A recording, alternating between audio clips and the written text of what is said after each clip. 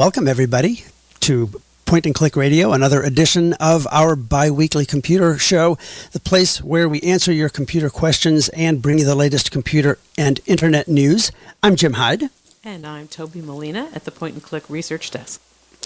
And Bob Lawton has the night off, by the way. And good evening, Toby. How you doing? Good evening, Jim. I'm just dandy. So, did you feel it? I did. Yeah. We all felt it, or at least a lot of us in this part of the world felt it. The earthquake I'm referring to that struck about 10 miles north of Navarro? 5 miles north of Navarro? Is that what you heard? 5 miles. It's in Camchi. In the Camchi area. In the Camchi area.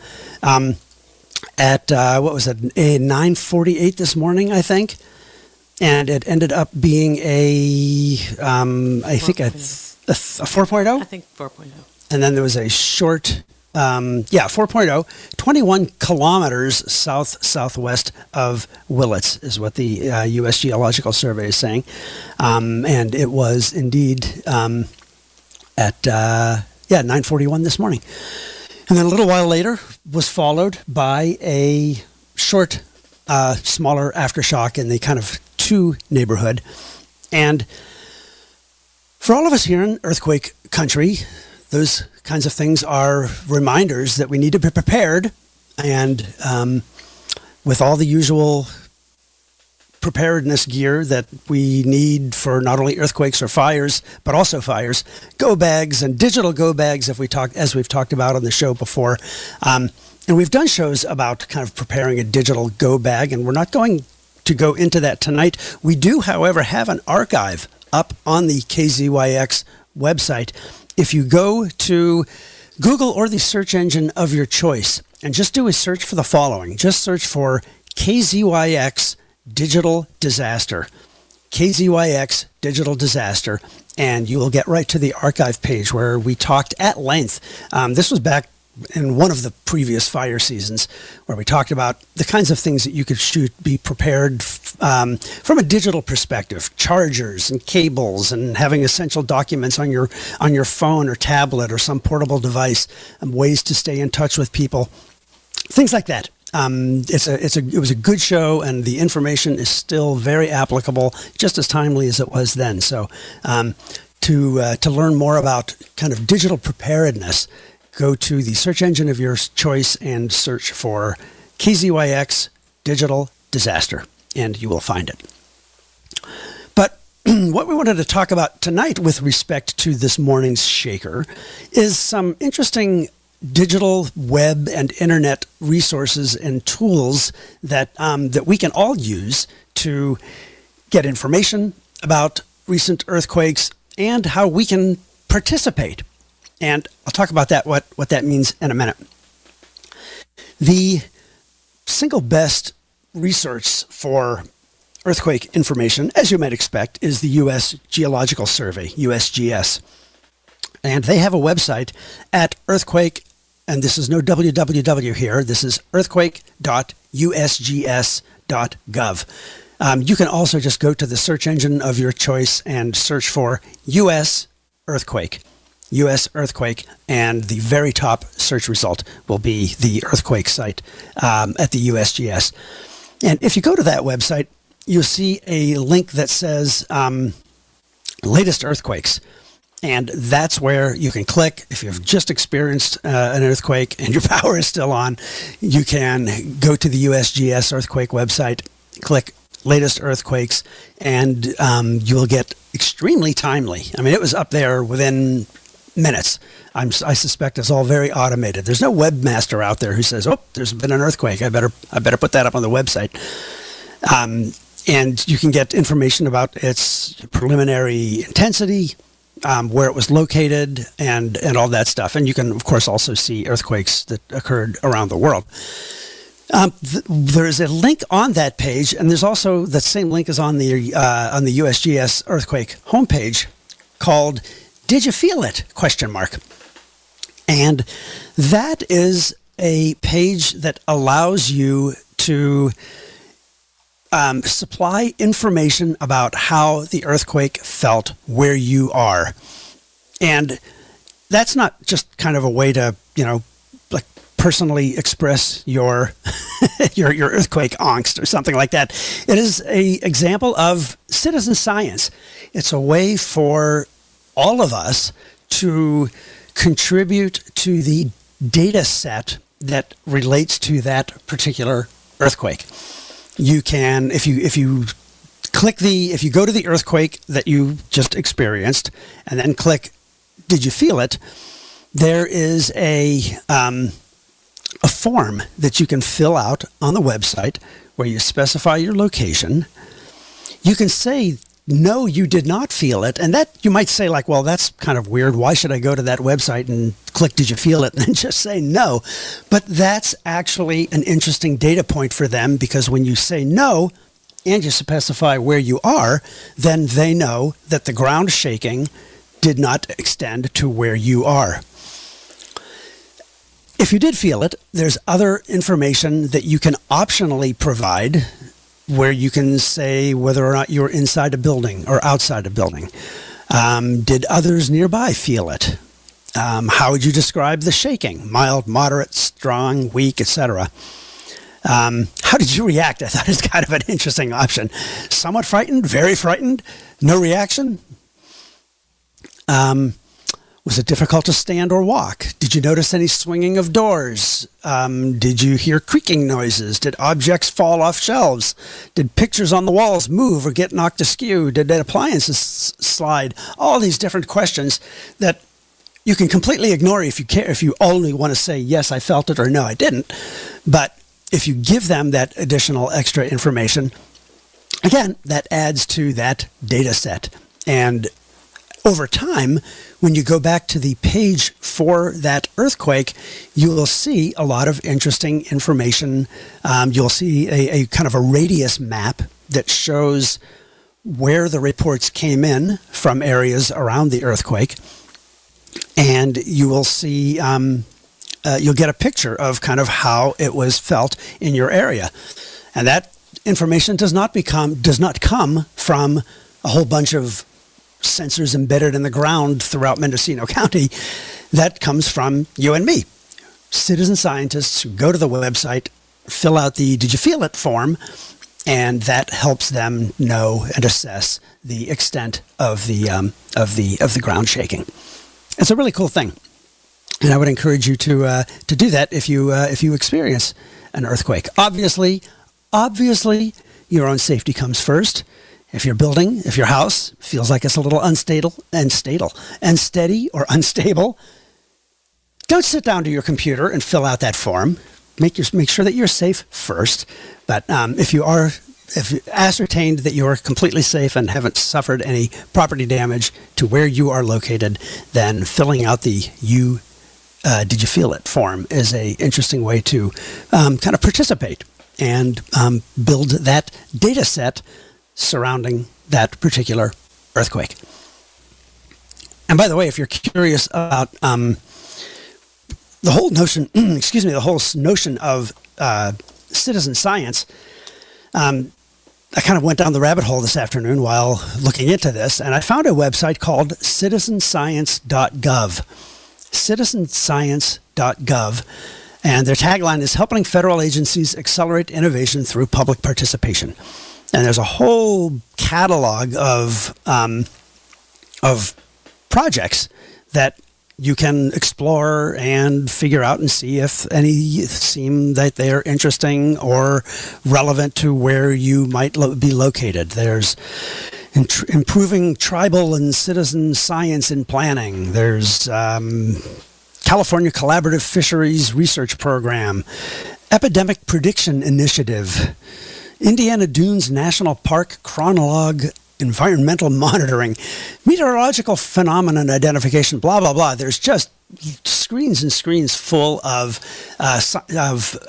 federal science projects that the government is saying, hey people, you can check these out, submit data to one of them if you are located in an area that's relevant to it. So it's kind of cool. Citizenscience.gov. But back to earthquakes. Every now and then when we're sitting around watching TV, your phone goes, and it plays a little note that indicates that an earthquake happened somewhere. Mm-hmm. There's an app for that. What is that app? That app is called Earthquake. That's a fine name. It's available for iPhone, iPad, and Apple Watch only. And it pulls from multiple reporting agencies all over the world. And you can filter by area, country, magnitude, and you can choose to get alerts, which I do for certain areas. And about a minute or so after we felt that jolt this morning, I got a notification from the app. That's pretty cool. And it's free. Oh, that's cool. It's, of course, there's in-app if you want the extra bells and whistles, and I don't remember exactly what it is you get when you pay your $2 or $3, but the basic functionality is free. Very cool. And so you can set it up to deliver alerts not only for where you are, but, well, you know, we've got a lot of family in the LA area. Correct. So you've set up an alert for the LA area. Actually, I set up notifications for any earthquake over a certain magnitude anywhere.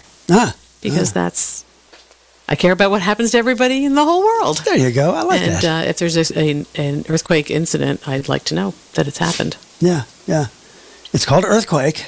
It's called Earthquake. And you can get it for, what did you say? Basically, Apple mobile devices.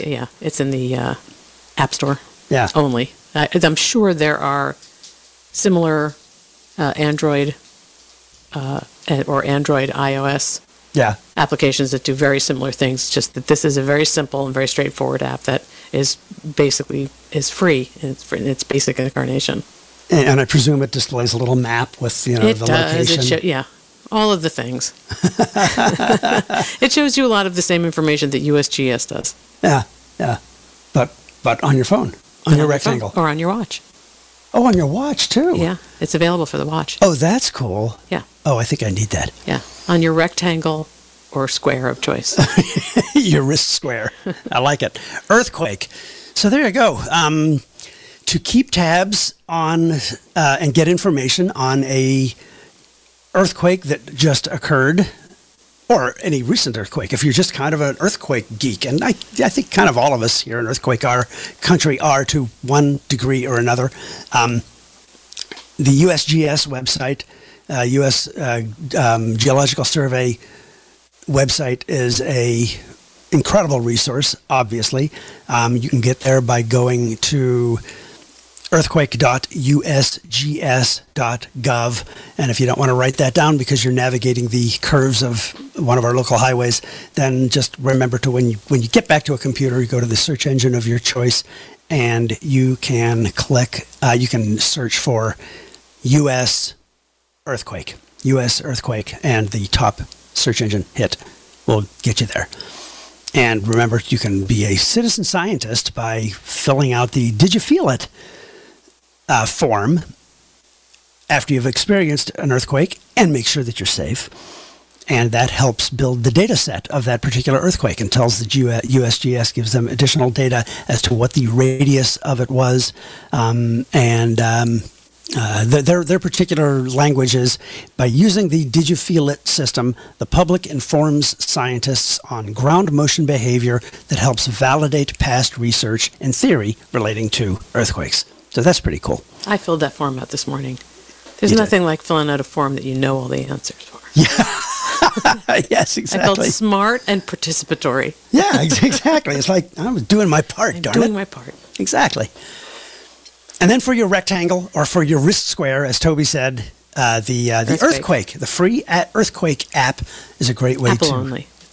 For Apple devices only, right? I'm sure there are equivalents for Android or equivalents that are Android and iOS compatible. Sure. Cool. Very cool.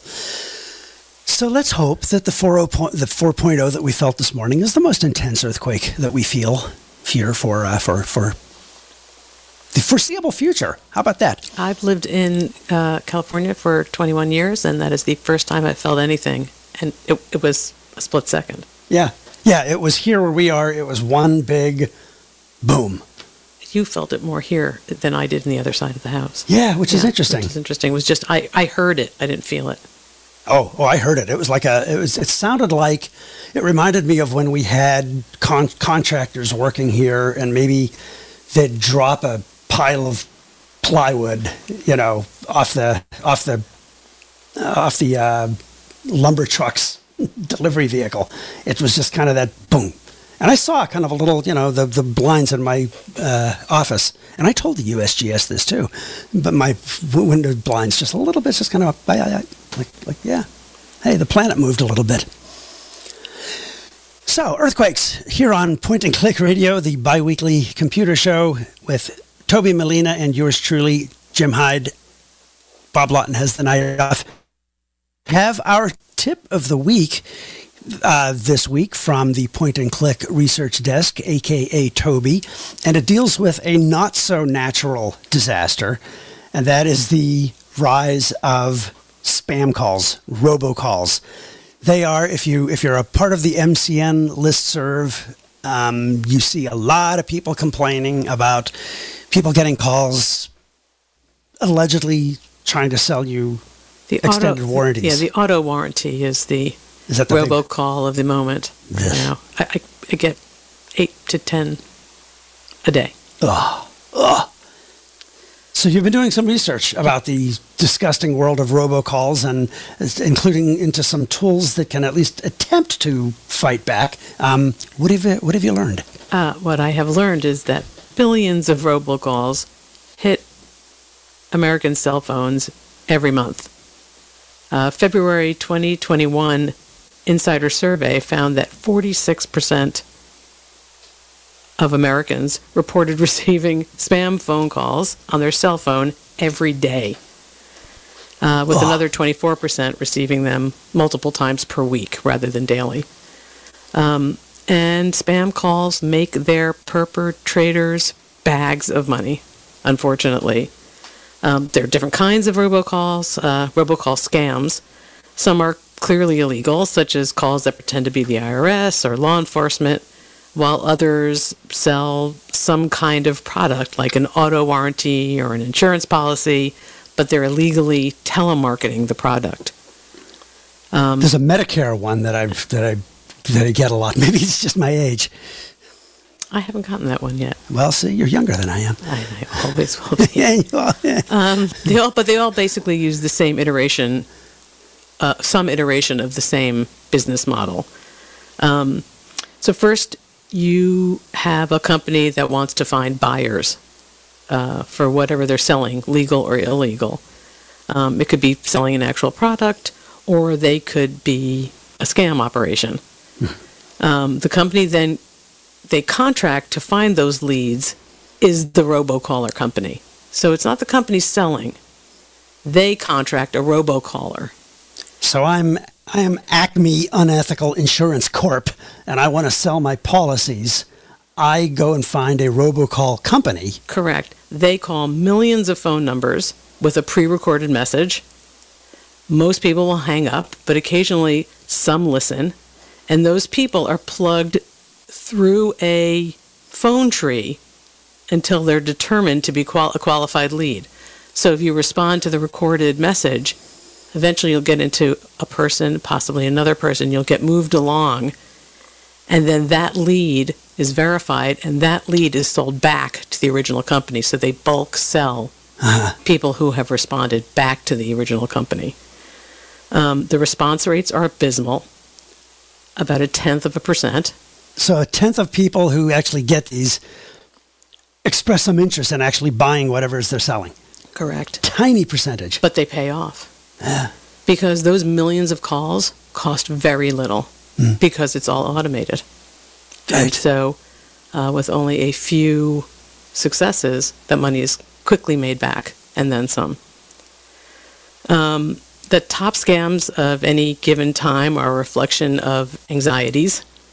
Auto warranty scams are big today and were last highly popular during the height of the Great Recession. Really? Yeah.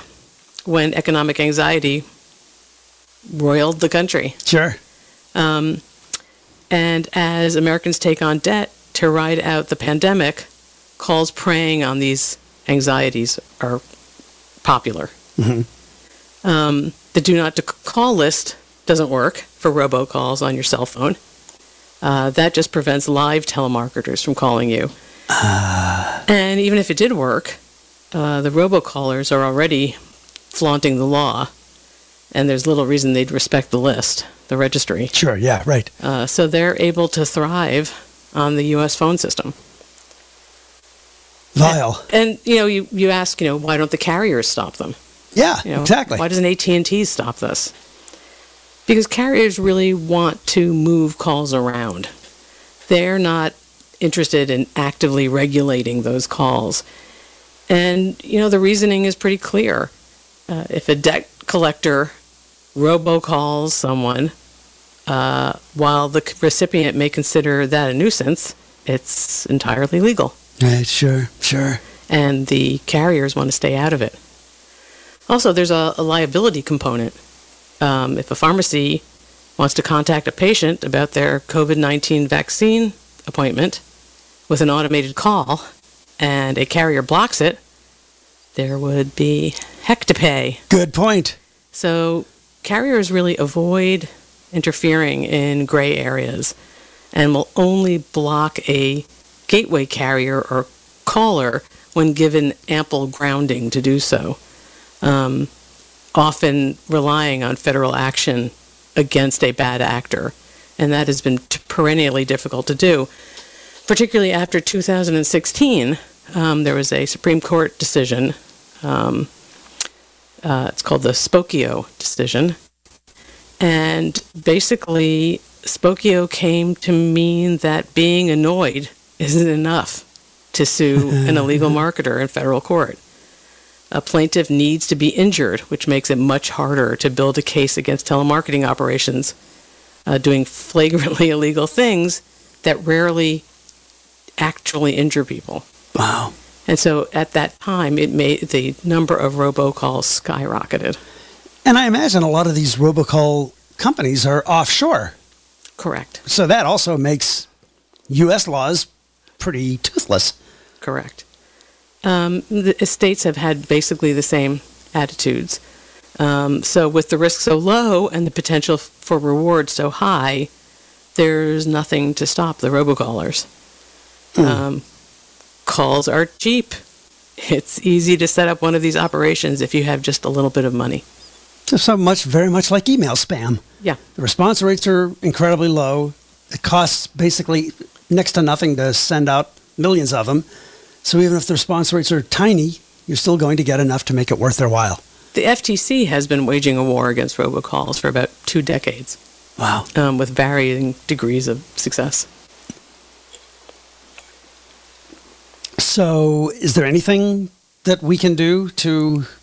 Well, there are apps.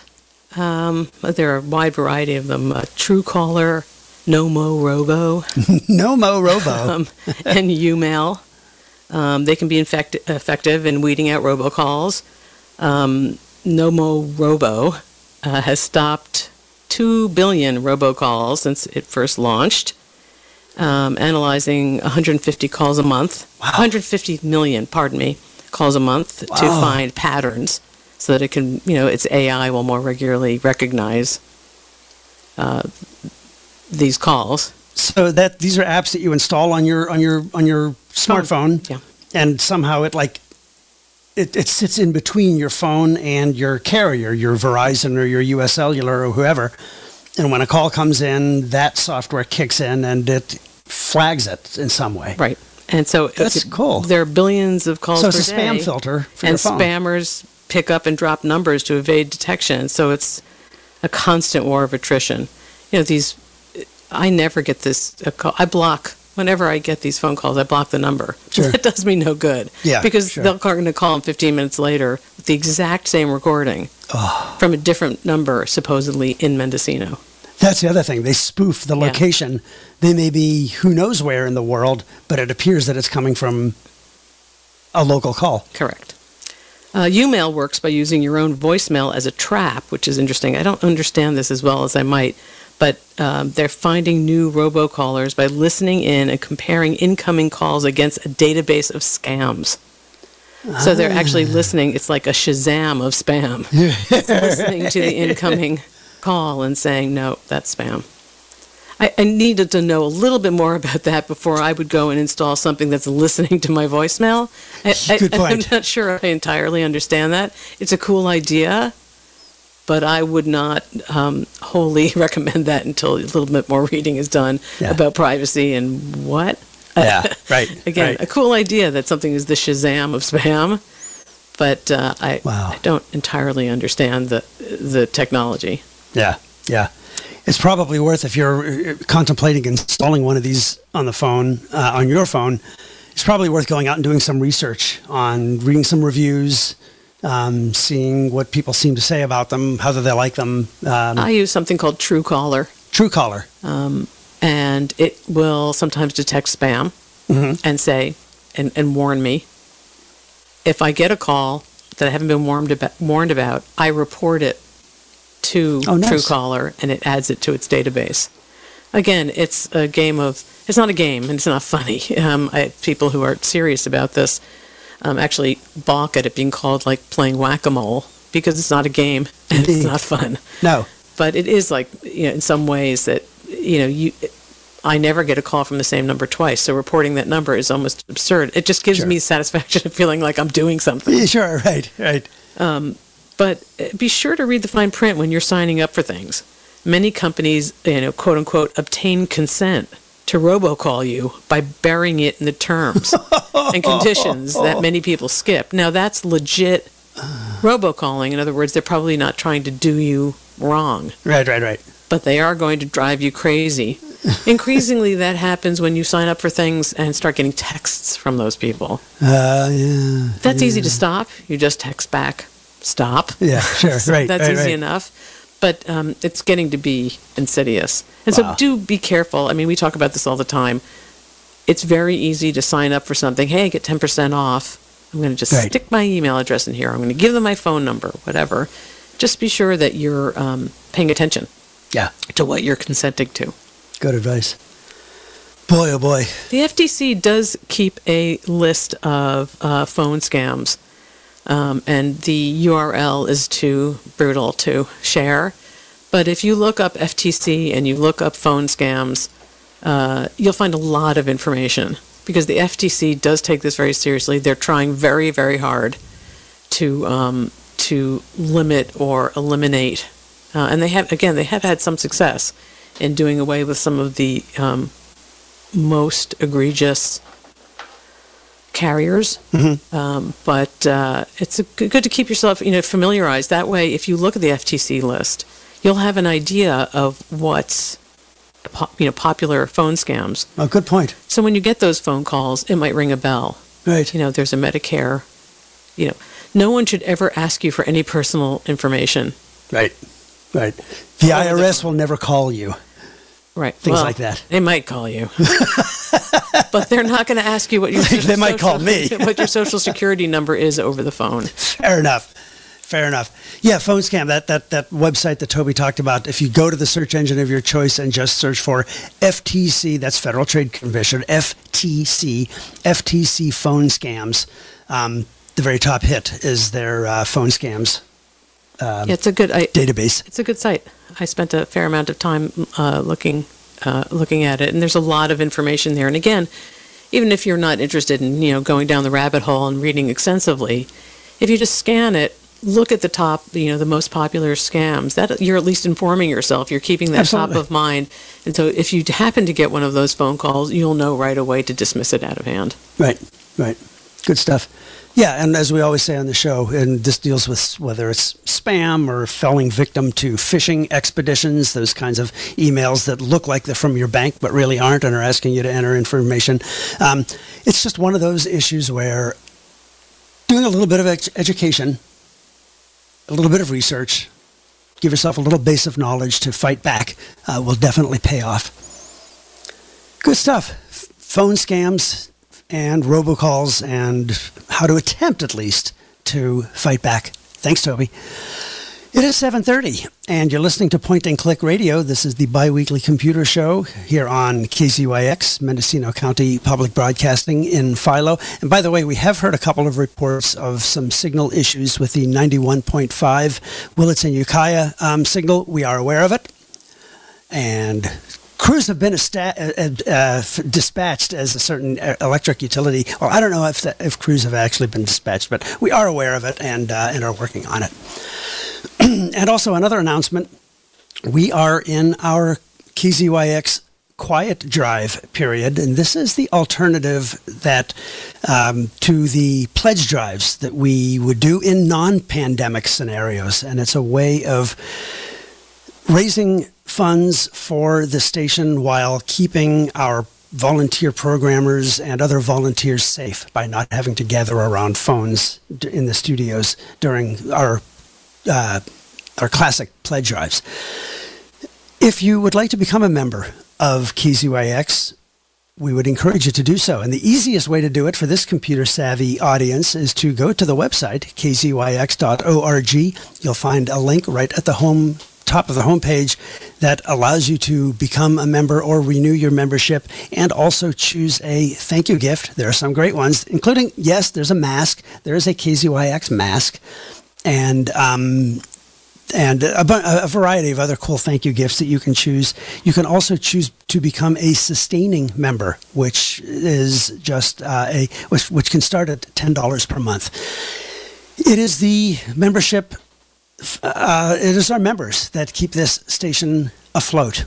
And if you like what we do here, from the locally programmed public affairs shows like this one to the music shows like Sunday Evening Jazz, for example, the one that I'm affiliated with, then we would encourage you to become a member or renew your membership, which you can do at kzyx.org. It's also a good time to remind you that this is a call-in show. If you have a computer question or comment about anything we've talked about tonight, or something computer-related that we haven't talked about, please give us a buzz. You can reach us here in the studio at 895-2448, 895-2448. Our good friend Rich is engineering tonight's show, and we'll be happy to get you on the phone and then put you on the air, and we can take you on the air. 895-2448.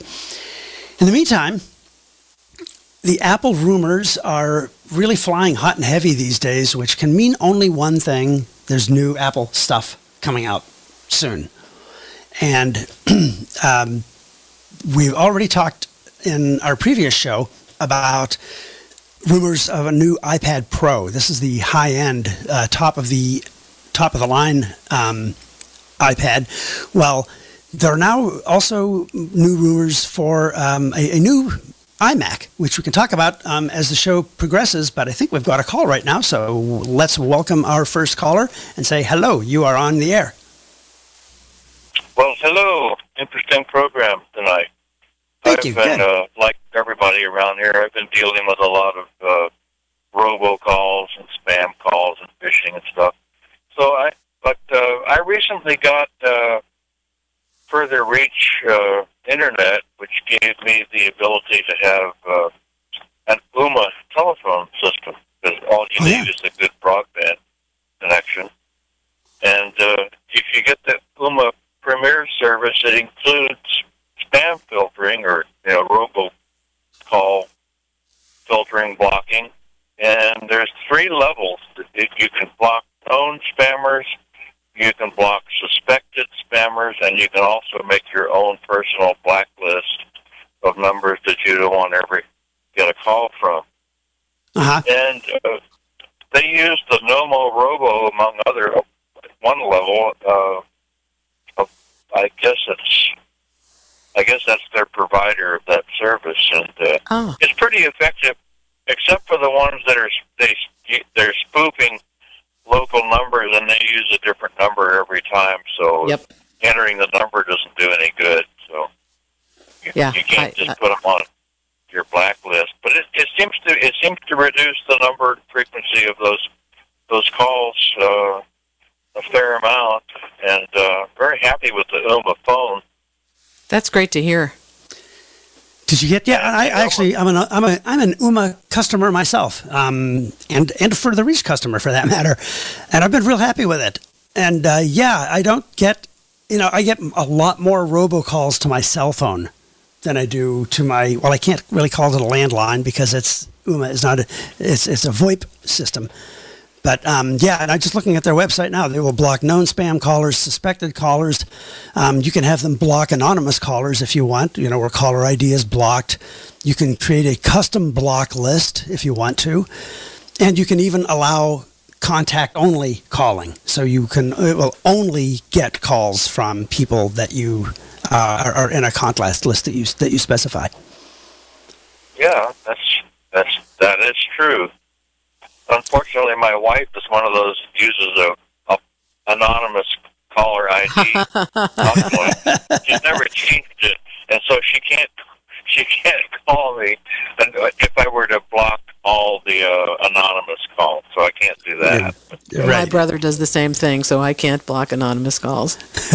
But we're not shooting for 100% here. If you can reduce the number of calls by any significant amount, you are winning. Yeah, that's great. One of the things I've detected is that many of the robocalls, of course, they give you the recorded message and press 1 to speak to an Apple agent or whatever they're pretending to be, and then they have a fairly strong East Indian accent. So that's a popular place for robocalls to come from because there are many English speakers. And there's a lot of, low-paid labor. Well, exactly. The labor costs are low, and it just makes it that much more possible for them to send out calls in volume for next to nothing. I have to say, though, that the majority of the calls that I get these days are women with with a West Coast or U.S. United States accent. Yeah, I think I got one of the Medicare ones the other day from someone who. But for me, typically a woman. Interesting. Well, thanks for that call. Good stuff. Fight the good fight. Fight the good fight. Yes, and if you want to look into UMA, which is a VoIP, a voice over IP and internet telephony system, if you have a fast internet connection, not necessarily satellite, but something like Further Reach or another wireless internet provider or Comcast or DSL, you can check out UMA. They're OOMA.com. And when we got fast internet a couple of years ago, I fired AT&T and got UMA, and I've been very happy with it. It's got a lot of really the pricing neat is reasonable. Yeah, and they do. My very favorite thing that they do is that they send your voicemail to you via email as an MP3 file. So you get it in your email, you can listen to it anytime you want, and it's automatically saved. I think we have another caller, so let's run back to the phones and say hello. You're on the air. Well, hello. The robocalls, they will tell you to press 1 to talk to a person, and then they tell you, they say, how can I help you? And it's leading me to believe that there's a number of, in other words, they may be handling dozens of different scams out of one setup. What do you think about that? It sounds, because they won't identify themselves when you call that number. They just say, how can I help you? So they don't know what you're calling about. I think you are entirely correct. All right. I think they are call centers taking care of dozens of companies. Precisely. I think that's sort of the business model, which is to bring in as many. Once you've pressed that number, then you go to a person because that person's goal is to convert you into an active lead to be sold back to the company selling, and they probably have a dozen or more. I don't know really the numbers are of companies that have contracted them to find them people who are biting. So I'm sure you're... Well, thank you for that. And the reason that I kind of came onto this was because sometimes because I do answer them once in a while just to entertain myself, and they seem to be the same person a lot of times. That's fascinating. It may not be so. It may not be so, but it seems like, well, good grief, it sounds like the same person. All right, thank you very much. Thanks for that. That's really interesting. I think we have another caller. If we do, let's welcome that caller and say hello. You're on the air. Hi. Is it me? It's you. Oh, okay. I was just calling about the fellow who was saying he couldn't block his calls because his wife had the thing where your number doesn't show up. Right. Yeah, anonymous. And I mean, they probably know this, and I'm sure most people know that, but if you have that and you want your number to show up, you just push star 82, and then your number shows up, so you can call people who don't accept block calls. Good point. You that can is temporarily an excellent point. deactivate it for that one phone call. Very wise. Right. So yes, you have to do it every time, but I have that, and I do it all the time, So you just when you're the person making the call, you just hit star 82, and that temporarily turns and then off. I dial their number, caller ID for that particular call, shows up. and then that's a way. Yeah, it's asterisk. I think 82, isn't it? Yeah, star. Yeah, star 82. Yeah. Okay, asterisk. Oh no, I thought that he said pound. star. I wasn't correcting you. I was correcting him, which is my job. She's good at it. Okay. She's good at it. And that's it. That's all I have to. Oh, unless I do have a question. This is Please. a really weird question. I have an old. I don't use it anymore, but I have an old G4 Mac. Wow. Oh, that is old.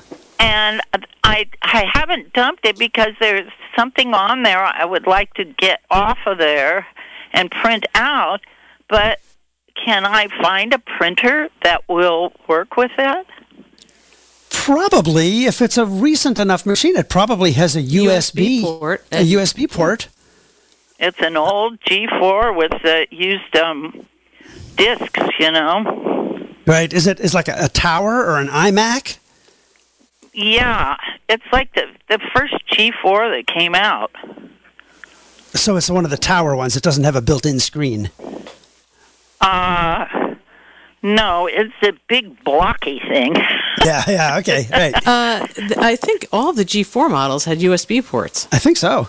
Do they? Okay. Your bigger challenge is a monitor. Yeah. I think you should be able to. I mean, attach the monitor's built in. Oh, go ahead. Isn't it? I'm sorry, repeat what you last said? I said, isn't the monitor on it? The monitor's on the G4. It sounds like maybe it's the iMac. Maybe the swivel lamp Luxor, the snow cone. Yeah, it must be the snow cone. Yeah, it's a big square. It's kind of a big square thing. And then it has a separate keyboard, but everything is all together. It was like my first eMac. computer, but it has some neat things that I wanted to print out that were built in that came with it, and I tried years ago to get a printer, and it didn't work with it. I bet it's an eMac. It might be an eMac. Yeah. And another option that you have would be because it would have a USB port, is to get an inexpensive USB hard drive, and you can get one for like $50 on Amazon these days, and that way you can copy things from your old iMac or your old computer over to the hard drive, and then connect that drive to a newer computer, which I presume you also have.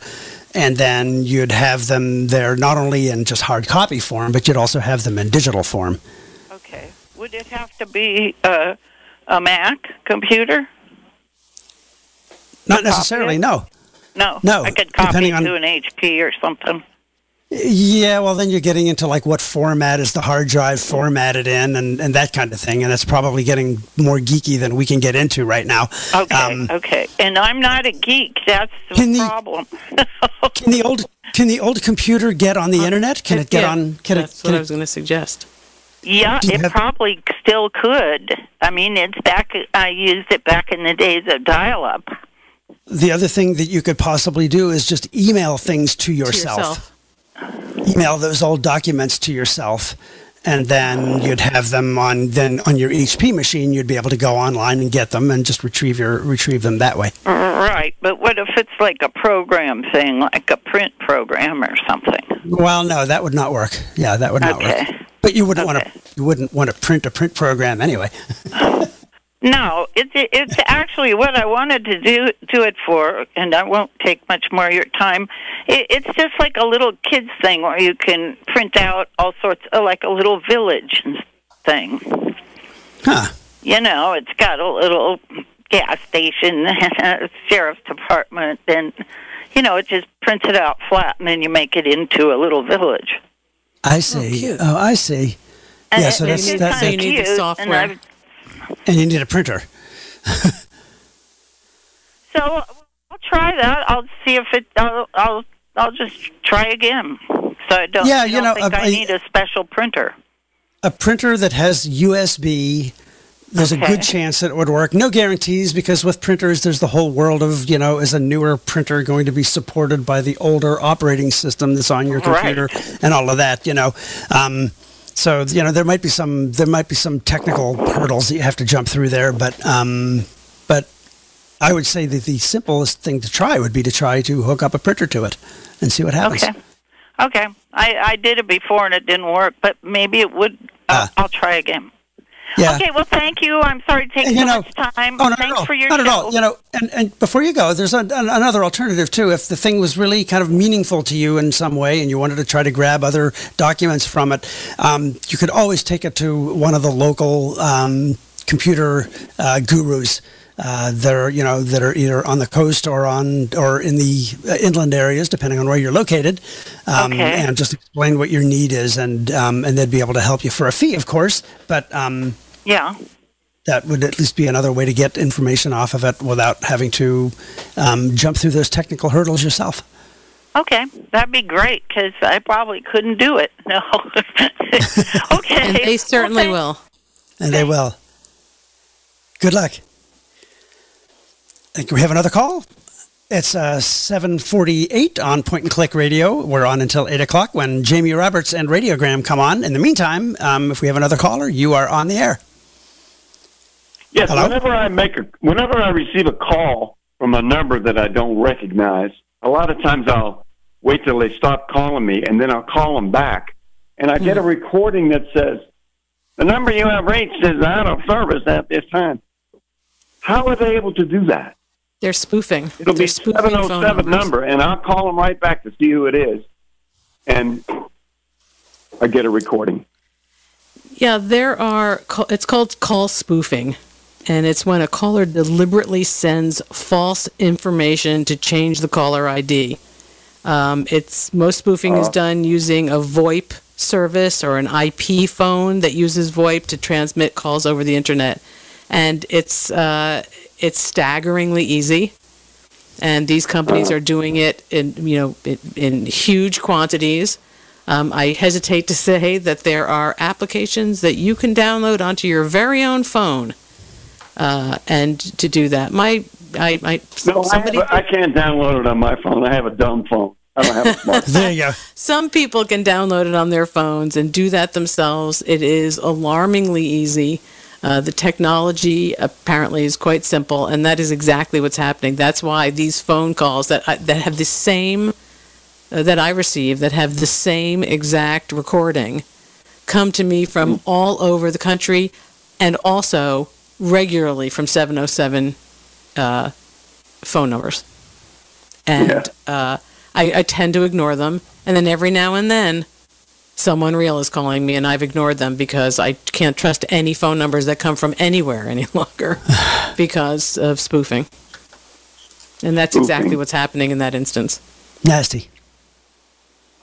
Okay. Well, and thanks for your input, and it's a great show. Thank you very much. Thank you for listening.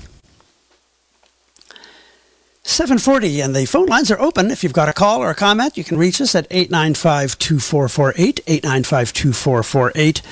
In the meantime, we talked about some of the Apple rumors. If you're in the market for a new iPad Pro, wait a little while. maybe give it a month, because there's talk of some Apple announcements coming up in April, and even an iMac. This is kind of even more exciting, I think. There is rumors of Apple releasing a new redesigned iMac with the new Apple Silicon chip, perhaps as early as next month. So, the rumors are always worth the paper that they're printed on. They tend to get a little more realistic as some sort of event approaches. But I've heard it from a couple of different places now, and reputable ones. So it's worth kind of keeping an eye on, which of course we will do here on Point and Click Radio. In the meantime, we have another call coming in, so let's bring them up. And hello, you are on the air. Hi. I came in halfway through the last conversation, but I am up in years, and I remember dial-up and older computers. I did not have one of those old iMacs, but I'm wondering if flash drives, if her old computer did have a USB port, or what's the word for it? USB port. Yeah. All right. And so would that old computer accept a flash drive? Absolutely. That is actually a fantastic It's a great tip. idea. You're right. Okay. That is a better tip than a hard drive. Because that's been my go-to. I have never had a reliable printer that was affordable, and we won't get into that. But for occasional printing, Staples is very affordable, and I didn't hear where the caller came from, but if she's in the general Ukiah area, the Ukiah Staples is just a godsend for color printing, as well as a cheap black and white, and they don't charge a fee for taking even having to hunt around on your flash drive to find your files. And that's a great point. And mostly when you buy I hope our last caller is listening, when you get a flash drive, they're typically formatted in a way that is readable on a Mac or on a PC. So that even eliminates those kind of platform issues. They would just plug it in, copy stuff that they would want over to it, and then plug it into. I think she said she had an HP as her modern computer. Plug it in that way, or go to Staples, as you said, and be able to print something out there, or to a friend's house. Or to a friend's house, exactly. And I think a lot of libraries that does have a printer. Yeah, the flash drive is the poor person's right hand man. That's a great tip. Absolutely, it's a great idea. Okay, good. Thanks for the program. You bet. Thanks for the tip. Thanks for listening. We got about 5 minutes left on this edition of Point and Click Radio. As a reminder, coming up right after this show is Pulse the Planet, followed by Radiogram with the one and only Jamie Roberts. And another reminder that we are in our quiet drive. We are. This is the time of year when we would normally have a pledge drive, but to keep our volunteers safe and staff safe, we are not asking all of the above to gather at the studio in Philo to be too close to each other these days, but rather just coming to you once or so during each show and reminding you that we are in our quiet drive, and that your support is what makes this station possible, and that you can become a member or renew your membership by going to kzyx.org. There are a couple other ways to do it: by snail mail or by calling the station during the business hours at 895-2324 extension 5. But hey, this is a computer show, so we're going to give out the web address. In the meantime, I think it's really fine and appropriate to close off tonight's show with this little humor item that I stumbled across. This would really be a perfect little item to talk about in a Valentine's Day edition of Point and Click Radio. But Valentine's Day was last month. But Toby, you are still my Valentine, so I think it's really kind of good to. It's still appropriate to share this now. There's a humorist, a woman by the name of Janelle Shane, who is a combination of a comic and a computer geek, and she trained a neural net, an artificial intelligence neural net, to generate pickup lines. And some of them are just absolutely ridiculously funny. Here's one that I'll share with you. I think actually I many years ago, I think I tried this on you, Toby, and it did not work. And it is, I have exactly 4 stickers. I need you to be the 5th. That would have worked. You didn't use it. How about, you look like a stealth assassin from the clouds. Another one is, I picked up some pretty flowers. Want to smell them? Here, try to take my hand off. These are AI generated? Yes, these are AI generated. And she has actually done a book called You Look Like a Thing and I Love You. and it's called You Look Like a Thing and I Love You, How Artificial Intelligence Works and Why It's Making the World a Weirder Place. Actually, it looks like a great book. I need it. Which will immediately inspire me to buy it for you. Well, that hint dropped. And received. Here's another one. It is urgent that you become a professional athlete.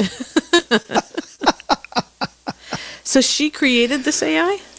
No, there are a few kind of open source. I see. There's a big open source AI called GPT-3, and there are a few different variants of it. One's called Babbage, one is called Da Vinci, and so she ran this training process through a few of them, and it came up with these different pickup lines. Another one is, out of curiosity, did you know that you can sip and snort pumpkin spice lattes? And then I think the best one, and probably the one that we should use to close out this edition of Point and Click Radio. Well, I don't know, there are 2. You have the most beautiful fangs I've ever seen. I heard you to say that to Callie. Yes. And then the last one, I love you. I don't care if you're a doggo in a trench coat. And then there's, I'm losing my voice from all the screaming your hotness is causing me to do. The book is called, maybe we need to get her, I think, as a guest, on Point and Click as a guest. From Janelle Shane. She describes herself as an AI humorist, and her book is called You Look Like a Thing and I Love You, How Artificial Intelligence Works and Why It's Making the World a Weirder Place. And on that note. On that very weird note, we are going to bring this edition of Point and Click to a close. If somebody in the Philo studio